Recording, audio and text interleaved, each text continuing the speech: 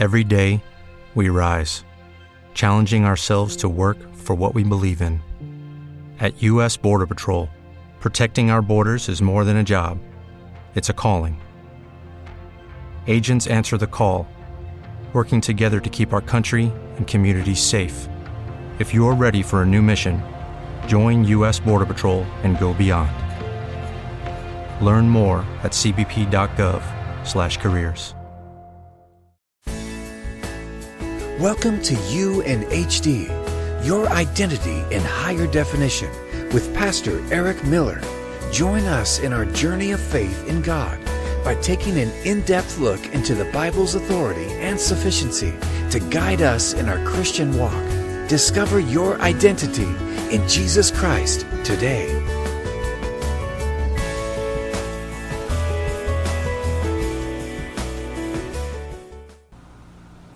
How you doing? This is Reverend Eric. Here we are. We're going to continue our walk through with Mark. First of all, I hope that this message finds all of y'all blessed and in good spirits. I pray that God has been merciful and giving you peace as going through these trying times as it is being a Christian in an ever-changing place of this world where it seems that everything is now trying to contradict God. Everything is trying to shift to subjective morale or social morale, and that of course can change the whim of the populace. It just seems like we're mounted up against so much evil. So much sin is now being wrapped in civil rights lingo that it makes it tough for us as Christians to live out in this world with a outlook that that we can be encouraged by. But I'm here to tell you, and I'm sure that your spirit has told you, there's so much to look forward to and to have hope for in God. There is so much that we have to look forward to in the coming of the kingdom. So much that we have that it's a beautiful experience to know that we have a gracious Lord, powerful Lord, and a great Lord that we can look into when things are tough. With Irma and Harvey doing so much devastation, now more than ever should we be turning toward God in humility and repentance. We should be running to Him, so that we could be saved from the wrath to come. Now, if everybody thinks Irma and Harvey is vicious and dangerous and deadly, no one has seen anything like what the coming judgment is going to be for all those that are the enemies of God, that'll be executed by our very Lord Jesus Christ. Some of the portraits that are inside Revelations of Christ worries and scares many. And it should. But the most rewarding thing to understand about Christ is the beforehand, before God's righteous wrath comes back to us.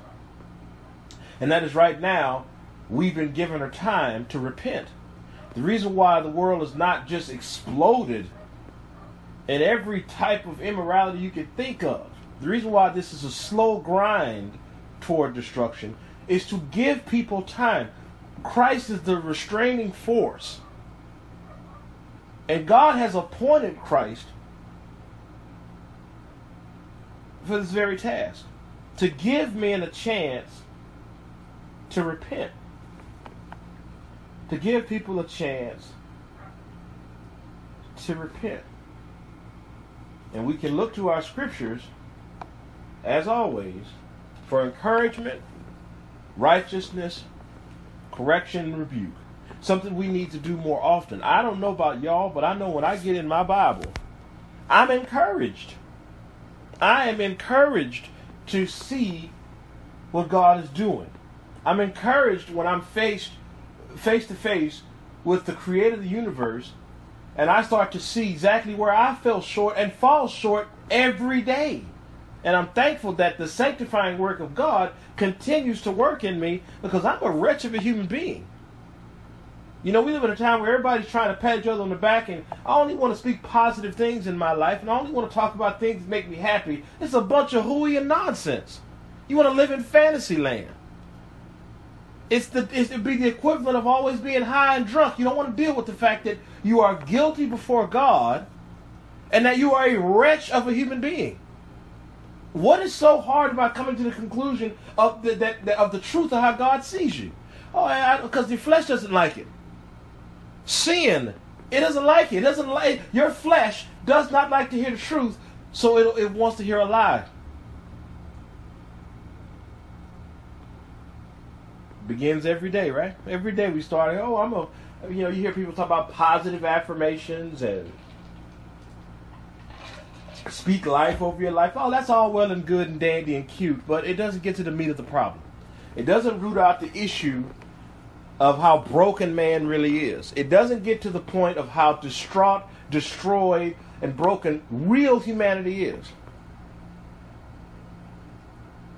And that's why year after year you see these people with these self-help gurus, these supposed self-help gurus. Believe in yourself. Why every 6 months they got new books coming out? If the process worked, there would be no repeat. It is the evidence that does not work, which is the truth. But that's so I don't segue into another story. Just another area. I just wanted to kind of. It has to be talked about. It has to be talked about. It deals with us looking toward hope. Us looking toward hope, and one of the major tools that we have for that is this living, breathing Word of God. Romans 15:4 says, "For whatever was written in the past was written for our instruction, so that we have hope through the endurance and through the encouragement from the Scriptures." And look at verse 5. This should encourage even more. "Now, may the God who gives endurance and encouragement allow you to live in harmony with one another according to the command of Jesus." That should give us some love. That should give us some comfort. Notice Christ commanded us to be at harmony with one another. Christians, we need to be at peace. We need to live peacefully amongst the world, because we are definitely outsiders. We are definitely no longer part of this world. The sooner we understand that as Christians, the better. And if your pastor is every Sunday telling you how to be a better person to live in this world, and he's not, washing you thoroughly and power scrubbing you thoroughly with this Word of God, he ain't doing you any good. If he's not telling you that when Irma and Harvey hit, that is the actual will of God, that God allowed calamities to happen, why? Is he evil? Why would he allow certain things? I don't know. I don't know why God allows these things to happen. I'm just in awe and majesty that he is God who he says he is.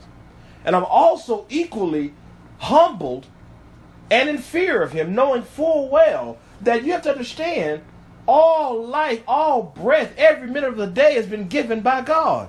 God has the right to do as he sees fit. And the good news, and it gives me comfort, is that everything he does is just. Well, I can't find any justice in what he did. Maybe you need to go commune with him. Maybe we need to become knee-deep in what it is to understand God. It's not like he's unapproachable. Not even close. Very approachable. But you won't like what you have to see when he looks at you directly for what you are. Jesus does it every day. Confronts a man right where he stands, in the truth of what that man stands in. Not a lie that man wants to believe. As a matter of fact, let's look at what Jesus Christ represents and why he's such a polarizing figure in the days that he walked on this earth. God manifested. Because he confronted every single human being with the truth of that everything up to this point they believed is a lie. All that truth, all light, all right, all judgment belongs and lives in God. No personal belief systems.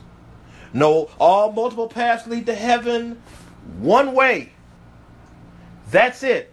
No more preconceived notions. No personal ideologies. No, maybe I think if I believe this, I can do some good work. No flesh can appease God. There's no sacrifice he'll ever take again. Outside of Christ, there is nothing else. There's no other way to get to God. There's no other ideology. There's no other belief system. You can join every religion in this universe to think that they have the answer to get to God. None of them have the answer. The answer has already been revealed in Christ. So there is no extra. And until this saturates your being, and until you become comfortable and come to grips with this, you're going to struggle. I made a post last week about God hates divorce. And you should have seen social media blow up from this one statement. And I've always asked the same question. Well, you know, Christ said he allowed you to remarry this, that, and the third. But I want to ask a simple, basic question that I've always wanted to ask. Did God change his mind like a man? Did he make an exception to the rule? Because everything God has said has stood. That means if he hates something, he didn't change his mind and say, well, I kind of like it now because I got a better understanding of it. No, that's a human man. That ain't God. That ain't God. That simply isn't God. Period. He's not a man. He can't lie. So we need to come to grips with God for who he is, not for who we want him to be. We're so desperate to want God to be what we want that we don't take any time to know who he truly is. And that takes diligence, that takes drive, desire, and more importantly, he has to will it. He has to will it. God is not a man. He's trying to relate to God on a one-on-one basis as a man just doesn't work. It's impossible.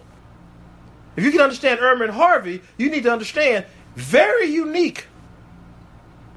Numbers 23:19, God reminds us God is not a man that he should lie, neither the son of man that he should repent. Has he said, and shall he not do it? Or has he spoken, and shall he not make it good? He's not going to change his word for our benefit. Christ didn't come to change God's word. He came to fulfill it. And until that wraps around our brains, until that saturates and dominates, until Christ is the ruler of our life, we're going to struggle every day with this.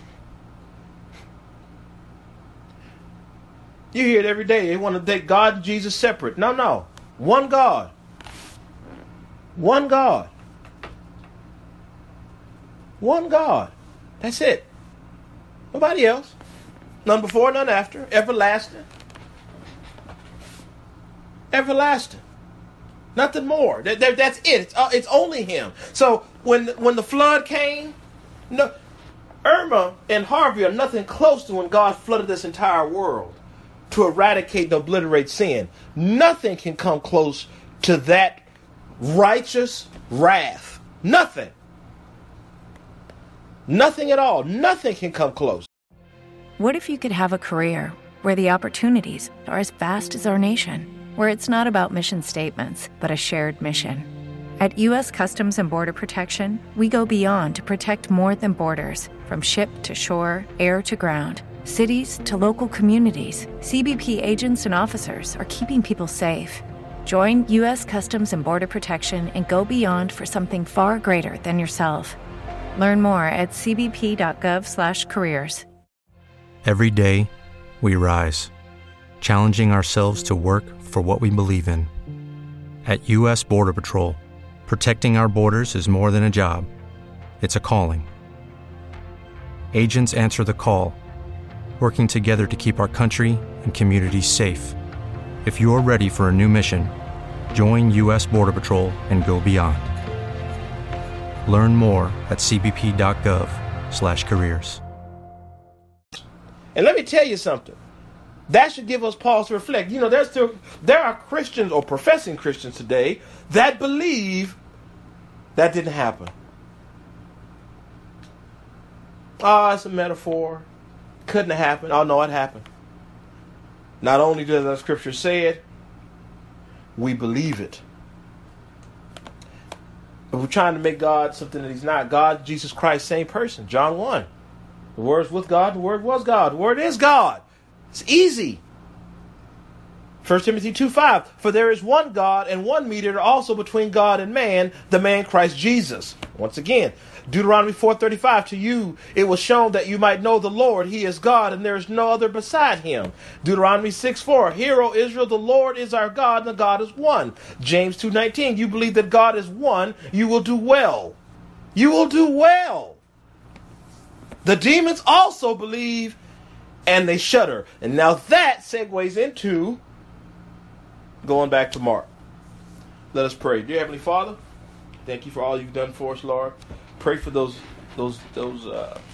poor souls that have been ravaged by Irma and Harvey, Lord. Family, friends, strangers.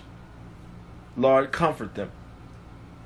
Lord, I pray that they see your light and your love, Lord. That even in the darkest times of their life,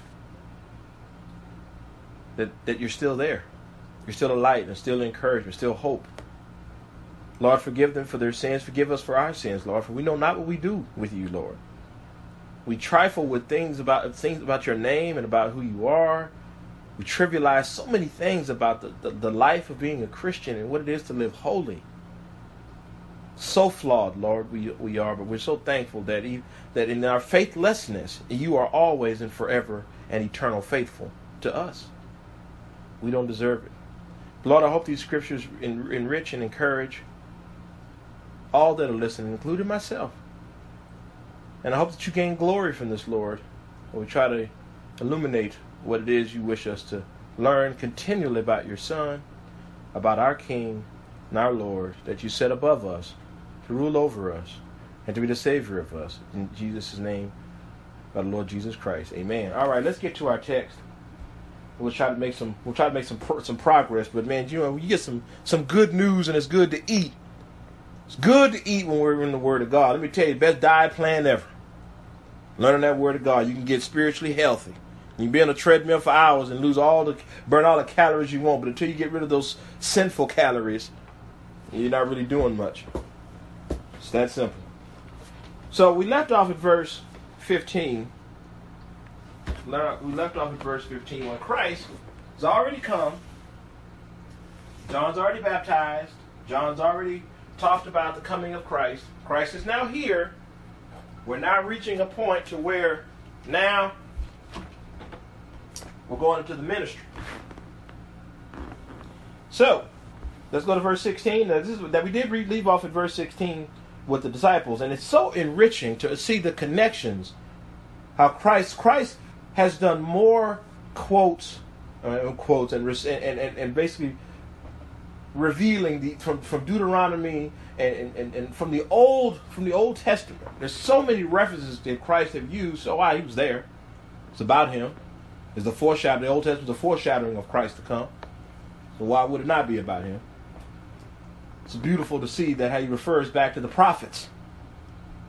And simple things like this can be revealed. And so I cannot tell you the invaluable use of one-on-one time with God. I cannot stress that enough. I cannot stress enough spending time with God. And when the Holy Spirit prompts you to spend time with God, it is a beautiful thing. You talk about peace beyond anything you can recognize. Listen to the will of God. That's where your peace lies. My word. So as he was passing along by the Sea of Galilee, he saw Simon and Andrew, Simon's brother. They were casting a net into the sea, since they were fishermen. Verse 17, follow me, Jesus told them, and I will make you fish for people. Immediately, they left their nets and followed him. Going on a little further, he saw James, the son of Zebedee, and his brother John. They were in their boat mending their nets. Immediately, he called them, and they left their father Zebedee in the boat with the hired men and followed him. What's amazing about this text here is the beginning days of Christ gathering his people, gathering the disciples, which soon become the apostles. What I enjoy about this is that when Christ had said, follow me, Jesus told them, and I'll make you fish for people, That actually goes back to Jeremiah 16:15. What? Yes, sir. All the way back to Jeremiah 16:15. What do we get from that? Well, let's take a look. Let's look at Jeremiah 16:15, where God also references the same thing. But as the Lord lives, who brought up the people of Israel out, this is from Jeremiah 16:15. But as the Lord lives, who brought up the people of Israel out of the north country and out of all the countries where he had driven them, for I will bring them back to their own land that I gave to their fathers. Behold, watch this, look at verse 16, powerful. Behold, I am sending for many fishers, declares the Lord, and they shall catch them. And afterward I will send for many hunters, and they shall hunt them from every mountain and every hill, and out of the clefts of the rocks. For my eyes are on all their ways. They're not hidden from me. It's powerful, right? Nor is their iniquity concealed from my eyes. Isn't that amazing? So here's Christ quoting from Jeremiah, one of the prophets. Once again, dealing with the truth of the foreshadow of him, that shepherd, sending out men, fishermen. And what I find interesting is he also says sending out hunters. That part really got my attention. Hunters. You know, fishing, not that I'm a fisherman or an avid fisherman. I couldn't even tell you anything about fishing. But I know that there's some complications to it. I know today that there's there's all types of ways you can fish, all the types of technicalities and technologies and used in it. And I get it. You know, when we look at a fisherman, they're throwing out their nets, what happens? Fish get caught up in it. They're going about their merry way. They're doing what they have to do. And then they get caught up. Now, I find that interesting. I find that fascinating, you know. But here's the thing. Fish are pretty, you know, and from that standpoint, throwing out a net, I'm pretty sure you can get a pretty good amount of fish. Now, unless the tide or however it is that fish, you know, if there's a drought or whatnot when fish aren't coming, I'm sure it's hard. You can throw out as many nets as you want and not gain anything. But when the harvest is good, I'm pretty sure, you know, you can come home with a pretty good haul. So I get that part. I got it. I get it. I understand, and I can live with that. But when I heard the hunt, that's what really got my blood cut up. So I will hunt them down. I found that amazing. I will send hunters. That I found interesting. That's a little different than being in the net, right? That's a little different than us moseying along and being in a net. But look at what the Greek said. The Greek says sayad, a masculine noun meaning hunter. It refers to a person who tracks down and kills. It is used metaphorically of the hunters the Lord would send against his people to judge them. We get that from Jeremiah 16:16. Interesting how that works, right? Interesting. I'll get hunters to get out there. What may get my blood pumping from that? Just to understand that Christ has staved again. When the hunters went out in the Old Testament in Jeremiah to go out and punish the wicked, those that have turned away, those that have rebelled against God. Can you imagine now that there's just room for fishermen? There's just room for fishermen. Because God, what? Is not going to, Jesus Christ is not here to judge us, not now. He's here to save. He's here to help get us reconciled to God. Christ is not an add-on plan. He's not an enhancement. He's not like Mayo's the juice amplifier. You know, you get some water, you squirt some of that Mayo in there, or Crystal Light, and you pour a little bit in your water, and now you have lemonade because, you know, no, Christ is not an additive. He is either the complete ruler of your life, or he's none at all. He's not going to compete with any of your idols. He's not going to compete with any of your ambitions. He's not going to compete with any of your family. He's not going to compete with any of your friends. He's not going to compete with any of your thoughts or any of your belief systems that are false. He's only going to be your ruler and your Lord and your Savior, or he's nothing to you. Or let's be plain, you're a friend of God or enemy of God. Inside Christ, friend of God. Outside of Christ, enemy of God. Very simple. I always find it fascinating Christ referred back to the prophet Jeremiah to send out fishermen to gather his people. Some that slipped through the nets. I guess the hunters went for them. Those that did not want to be caught. Those that did not want that fought vigorously against the truth that God has come to rescue them. God sent hunters. But right now, we have a shepherd that protects us from the evil of the world. We have a shepherd that's constantly protecting us and watching over us so that the hunters don't come. In this case, even more so people's thoughts, our own sinful ways, demonic spirits, people, the world that have twisted ideals that want to change the Christian mind and get us backed up into a corner where we can't even profess ourselves, but we have to profess Jesus Christ. We got to continue forward. So I'm thankful that the Lord didn't send hunters as his first time. He sent fishermen. And he's going to teach them how to fish for men by the truth of the gospel.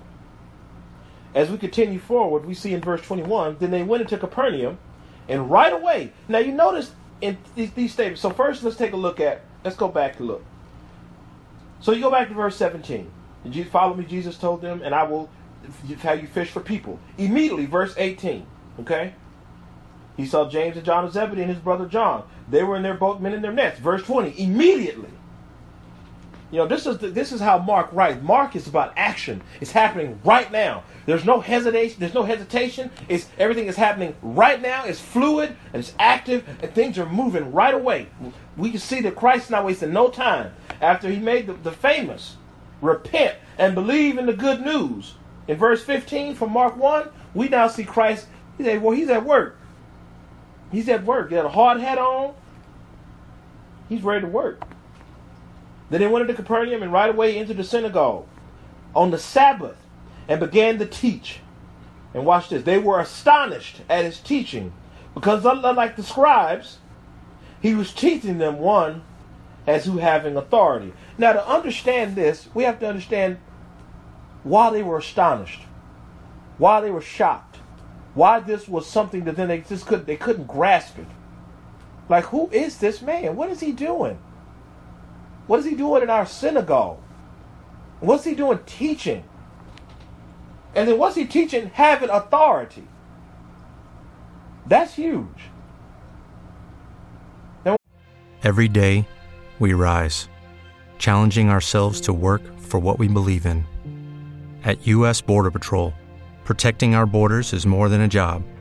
It's a calling. Agents answer the call, working together to keep our country and communities safe. If you're ready for a new mission, join U.S. Border Patrol and go beyond. Learn more at cbp.gov/careers. What if you could have a career where the opportunities are as vast as our nation, where it's not about mission statements, but a shared mission? At U.S. Customs and Border Protection, we go beyond to protect more than borders. From ship to shore, air to ground, cities to local communities, CBP agents and officers are keeping people safe. Join U.S. Customs and Border Protection and go beyond for something far greater than yourself. Learn more at cbp.gov/careers. When we look at that, we have to understand right now this is the first confrontation. This is the very first confrontation where man does not understand who Christ is. This is the first confrontation where man tries to come up with an idea and have a false idea of who Christ is. This is the first collide of the religious leaders. This is it. This is where it starts. It begins with the people questioning, and it gives the religious authority questioning, who is this man? We didn't train with us. He wasn't at the synagogue with us. He didn't have a prominent family like us. We didn't know who is this man? Who is he? And he came in here. Not only did he come in here, he's teaching us about things that, how? Who is he? Can you imagine going into somebody's church and getting behind the pulpit and just someone started preaching? Your pastor would be like, who is this man? And then what's worse, he's preaching right things. And your pastor's sitting there going, who is he? How does he know so much about the true doctrine? And I'm sitting here trying to teach my people about what I think is right. It's got to be got to be shocking. Looking at the audience out of the pews. I'm so wrong. Looking at the church out of the pews. And they're looking at each other going, who is this man? That ain't my pastor. Who is this man? Who is this man? It's a great question. Well, first we got to understand who scribes were. All right? Who were scribes? Scribes were the interpreters of the law. All right? The scribes examined the more difficult and subtle questions of the law. They looked at the Mosaic law and for decisions and various kinds of things to give meaning and scope. They gave advice. There were men skilled in the law, and they always looked at the law to try to find a cause and effect. They were always looking to how to rectify a situation. They were always looking into how to expound on what the law meant when a transgression came about. They were the original expository preachers. These are the men that rolled out the scrolls and taught. And they had the right to do so. They also were very similar to court reporters or secretaries. They had their office was very, very important. And more importantly, they knew the law better than anybody. From at least up to this point, they believed it. And they did. There was none greater than them at that point. These men were skilled in what they did, and they knew how to decipher and go through the law. And they had confidence they could go in and out of the law to help a situation and a problem. You had problems with a difficulty in the law, you go to a scribe. You had problems with understanding, you had a question about the law, go to a scribe. You had questions about how you dealt with a social situation and you wanted to see if it violated the law, go to a scribe. These were the original men that came when you had an issue that had to do with the law and you needed an expert opinion. These were the experts. And they had the authority to speak, and so nobody could just roll in and become a scribe. It was not how that worked. Not how that worked. So can you imagine their shock? Can you imagine their astonishment? Who is this man? Who's coming in here teaching like authority? I don't recognize him. We didn't rub elbows with him when we were in training. How does he know about the law? He wasn't there studying with. I don't ever remember hearing his name. Who is this man? They're coming up with their own ideas on what they think he is. Who were they? Who were the scribes? Where did authority come from? And how come Jesus Christ is teaching them? He's one of them. And here's the part here's the part that really astonishes them and blows their chicken out of the water. Just then, watch this. They were astonished at his teaching, because unlike the scribes, he was teaching them as one having authority. Okay, one having authority. So they didn't see a recognized authority on him.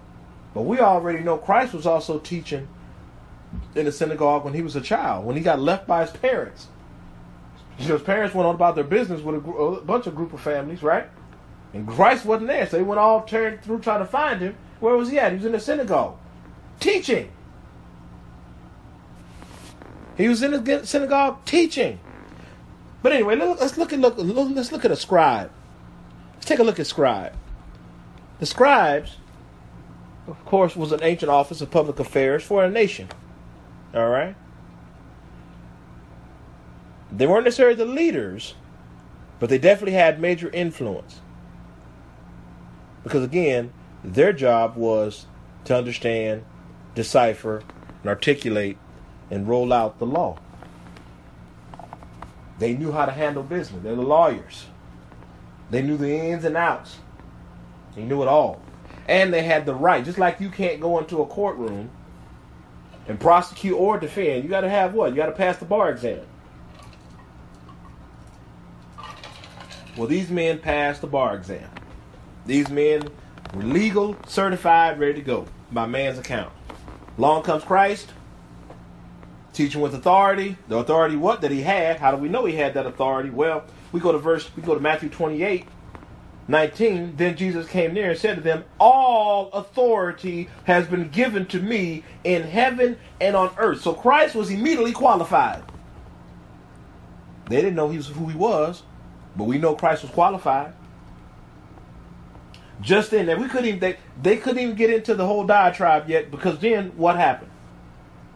Just then, a man with an unclean spirit was in their synagogue.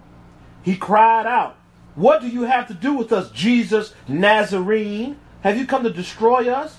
I know who you are, the Holy One of God." Now, what I find interesting in that passage, just then a man with an unclean spirit was in their synagogue. So this man's been sitting, how long he's been there? We don't know. How was he there for days, months, years? Don't know. But here's what we do know. He was in there. And obviously, guess what? He wasn't coming out. But look at as we keep going, look at what Christ says in verse 25. But Jesus rebuked him and said, "Be quiet and come out of him." And the unclean spirit convulsed him, shouted with a loud voice, and came out of him. Now, we see a lot of that. I've seen a lot of that in my black churches that I grew up in. Men and women, when the preacher's preaching, and all of a sudden they start screaming and yelling and falling on the ground and gyrating and every nonsense we could think going on. None of that is even close to being ever biblical inside the Word of God. Now, I can understand if someone is overwhelmed by the Spirit of truth, but never will God throw a man down. Never. Why? It doesn't make it. It creates a distraction. I can understand being broken down in your seat and someone has to come comfort you. All well and good. That happens greatly. That happens back in Nehemiah. We can see that happening. That's acceptable. I can understand that. Nobody rolling around, flopping around on the ground, screaming and crying and carrying on. That's uncomfortable.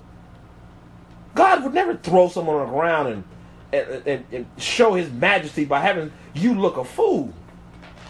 He wouldn't do it. Never has, never will. God gave us a sound mind. You think the Holy Spirit would throw you on the ground? For what? There's no money in that. There's nothing in that gains anything. Now, if someone's sitting in the pews, and the Word of God is reaching into them, convicting them, and they're being hit, and someone comes up to comfort them, that happens. Let's take a look at Nehemiah chapter 8. Watch this.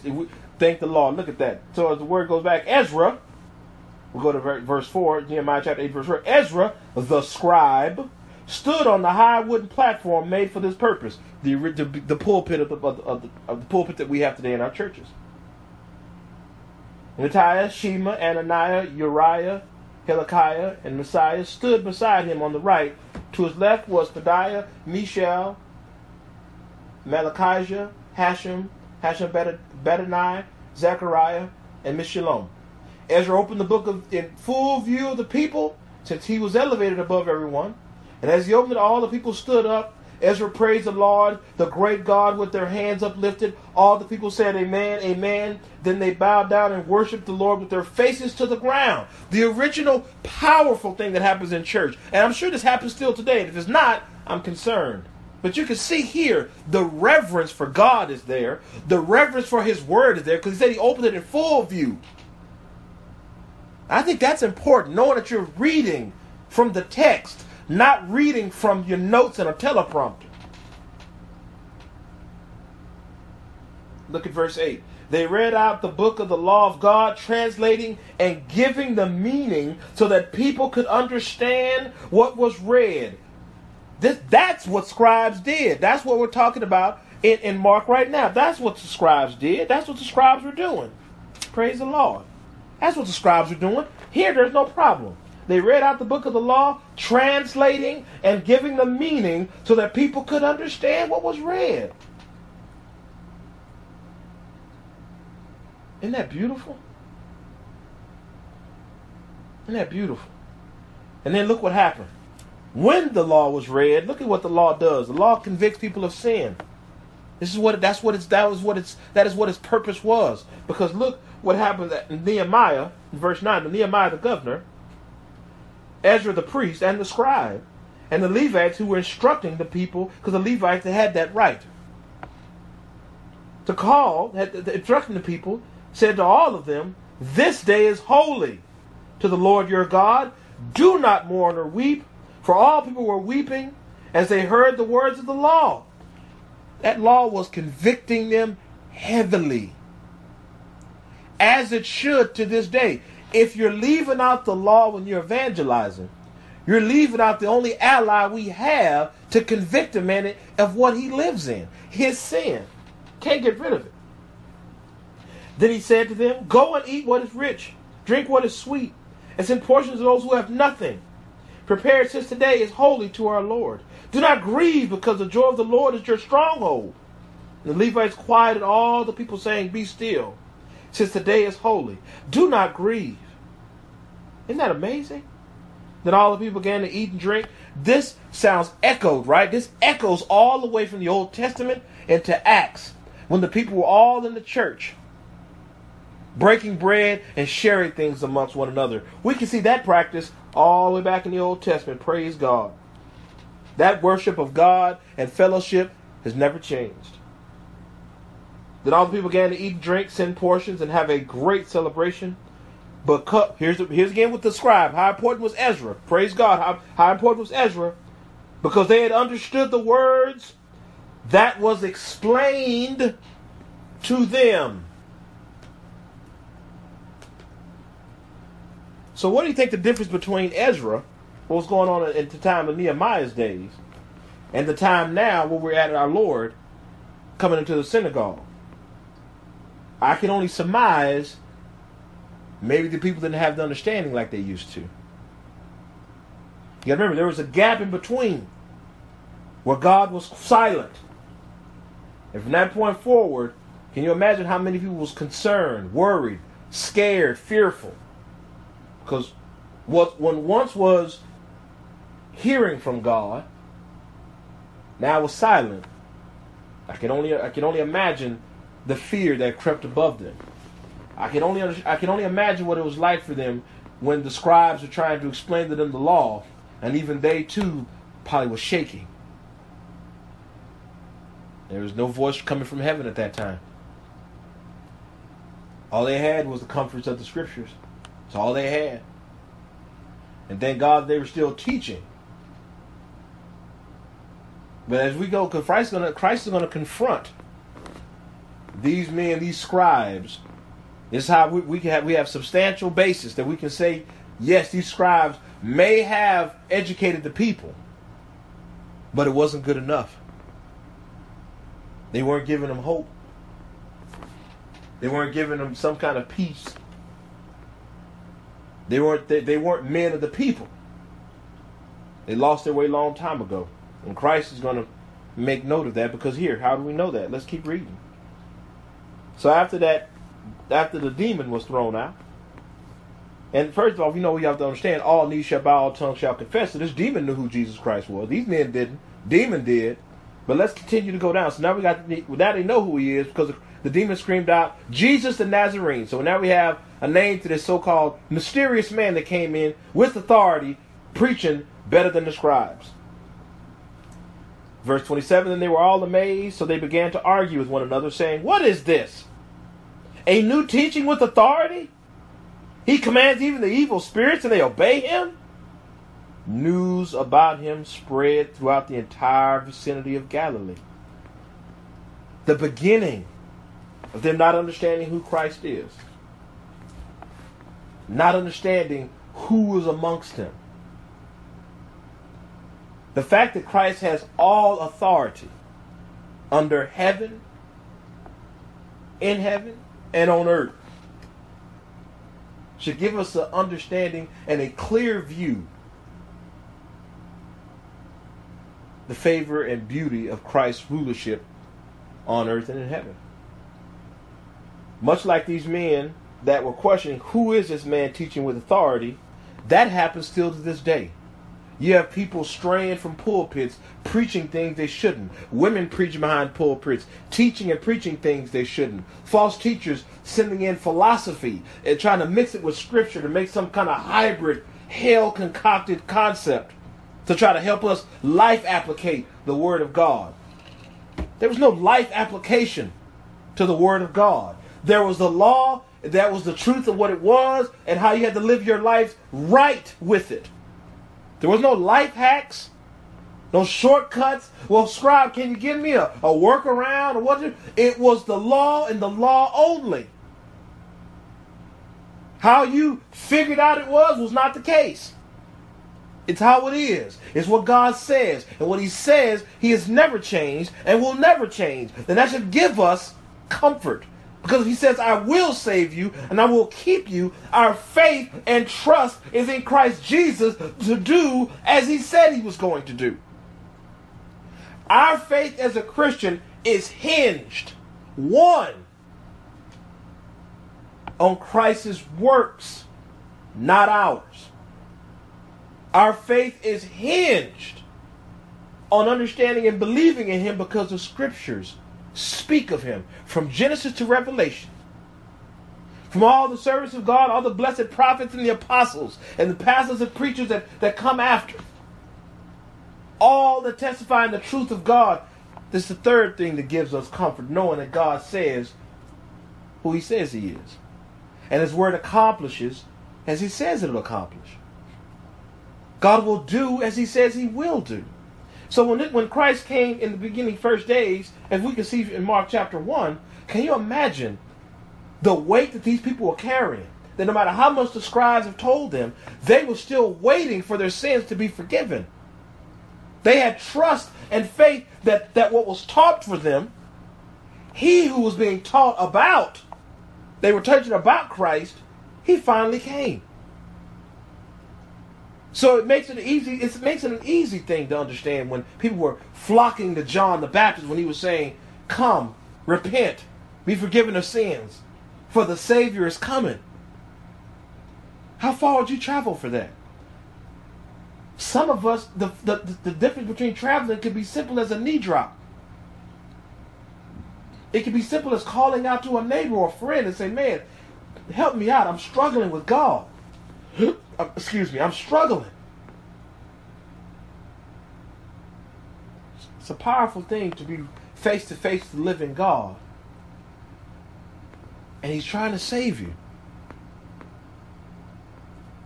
That call to repentance in verse 15. Repent and believe in the good news. The good news is Christ has come to forgive those of sins and to give eternal life to all those who trust their life in him. That is the central doctrinal truth of our faith. There's no separation between our doctrine and our faith. The two are coincide. They're together. They're inseparable. The less you know about God's word, the less you're going to know about God. Period. These people, all they had was the scriptures to comfort them. All they had was the scribes who tell them of the Lamb that is coming. These Gentiles had all they had while they were waiting for this promise of a Savior that's going to forgive them of their sins. They were all waiting reconciliation to God. And all they had was this truth. And today, you have to get people to get into a devotional with colorful pictures just to get people to read a Bible verse.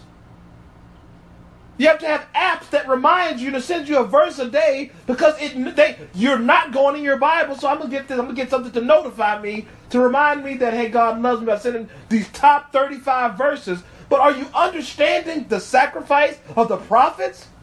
How many men and women have died so this gospel could reach us? We read about the persecution of the church. It was a hard time. Nero lit Christians on fire for garden torches. We were literally ornaments in a garden for his parties. How many Christians was martyred to get this word of God in our hands just for us to discount it because we don't like theology. We don't want to learn about doctrine. We just want to love God and get our hearts to him. These people these early Judeans, these early men and women that crossed long periods to go through the Jordan River to be baptized, they just wasn't feeling the love of God. They trusted in the truth. They trusted in the scriptures. They trusted in the scriptures. How do we know they trusted in the scriptures? Because Romans chapter 15, verse 4, for whatever was written in the past was written for our instruction, so that we may have hope through endurance and through encouragement from the Scriptures. These men and women were encouraged knowing that Christ was coming. Are you encouraged?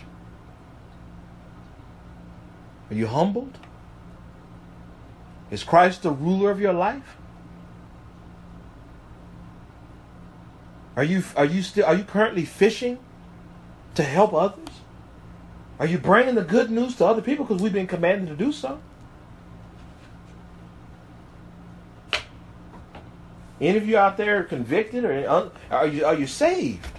Do you have complete trust that God will do what He says He'll do in preserving your soul in His Son? Do you trust Christ? Because if the answer is you don't, now's a good time to get on bended knee and ask the Lord to forgive you for your sins and believe in Jesus Christ.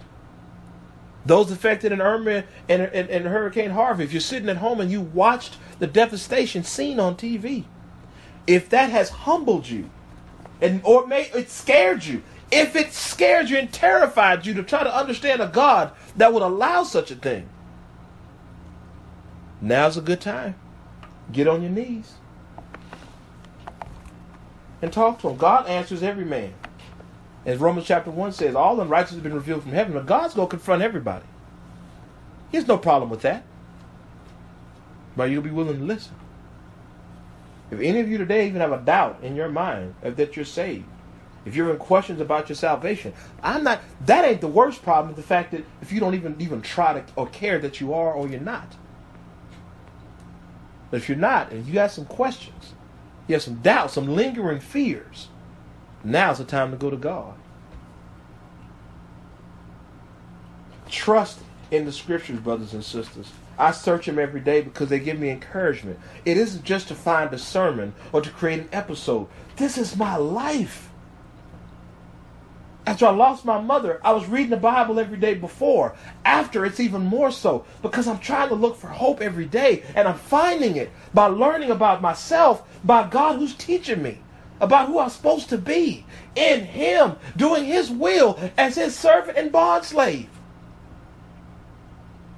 I'm not crying out to somebody else to give me some help. I'm crying to God to help. God, give me the strength to endure. And from Romans 15:4, keep stating over and over, this is for our encouragement. Don't ignore your Bible, brothers and sisters. If you don't own one, go to a hotel and ask. The Gideons will give you a Bible. Go to your friend or family member, borrow a few dollars for a few bucks. Go to your local, the secondhand bookstore, get a Bible and get in it. There's so many free resources online and on your phone. By Olive Tree, I think one of the greatest apps known to man that deals in the Bible truth, has so many free resources. Get involved in your salvation. It ain't just your preacher's job. It's your job. It is your responsibility to continue to fortify your assurance and get good people around you to fortify the same. This is Mr. Reverend Eric. I love you very much. I hope to see you again as we continue working our way through Mark chapter 1. And let me say again, if you don't know God and you have questions about your salvation, let today be the day you start asking for forgiveness. Let today be the time you sit to bended knee and want help. How to get right with God. Tired of doing my own ways. Everything you keep doing ends up in the same dirt in the toilet. Well, get out of it. Go to God. Repent and be saved. You have just listened to You in HD, Your Identity in Jesus Christ, with Pastor Eric Miller. This ministry is made possible by your thoughtful prayers and donations. Join us each week as we continue to explore our Christian identity in Jesus Christ. May God richly bless you. In Jesus' name, amen. With the Lucky Land Slots, you can get lucky just about anywhere. This is your captain speaking. We've got clear runway and the weather's fine, but we're just going to circle up here a while and get lucky. No, nothing like that. It's just these cash prizes add up quick. So I suggest you sit back, keep your tray table upright, and start getting lucky. Play for free at LuckyLandSlots.com. Are you feeling lucky? No purchase necessary. Void where prohibited by law. 18+ terms and conditions apply. See website for details.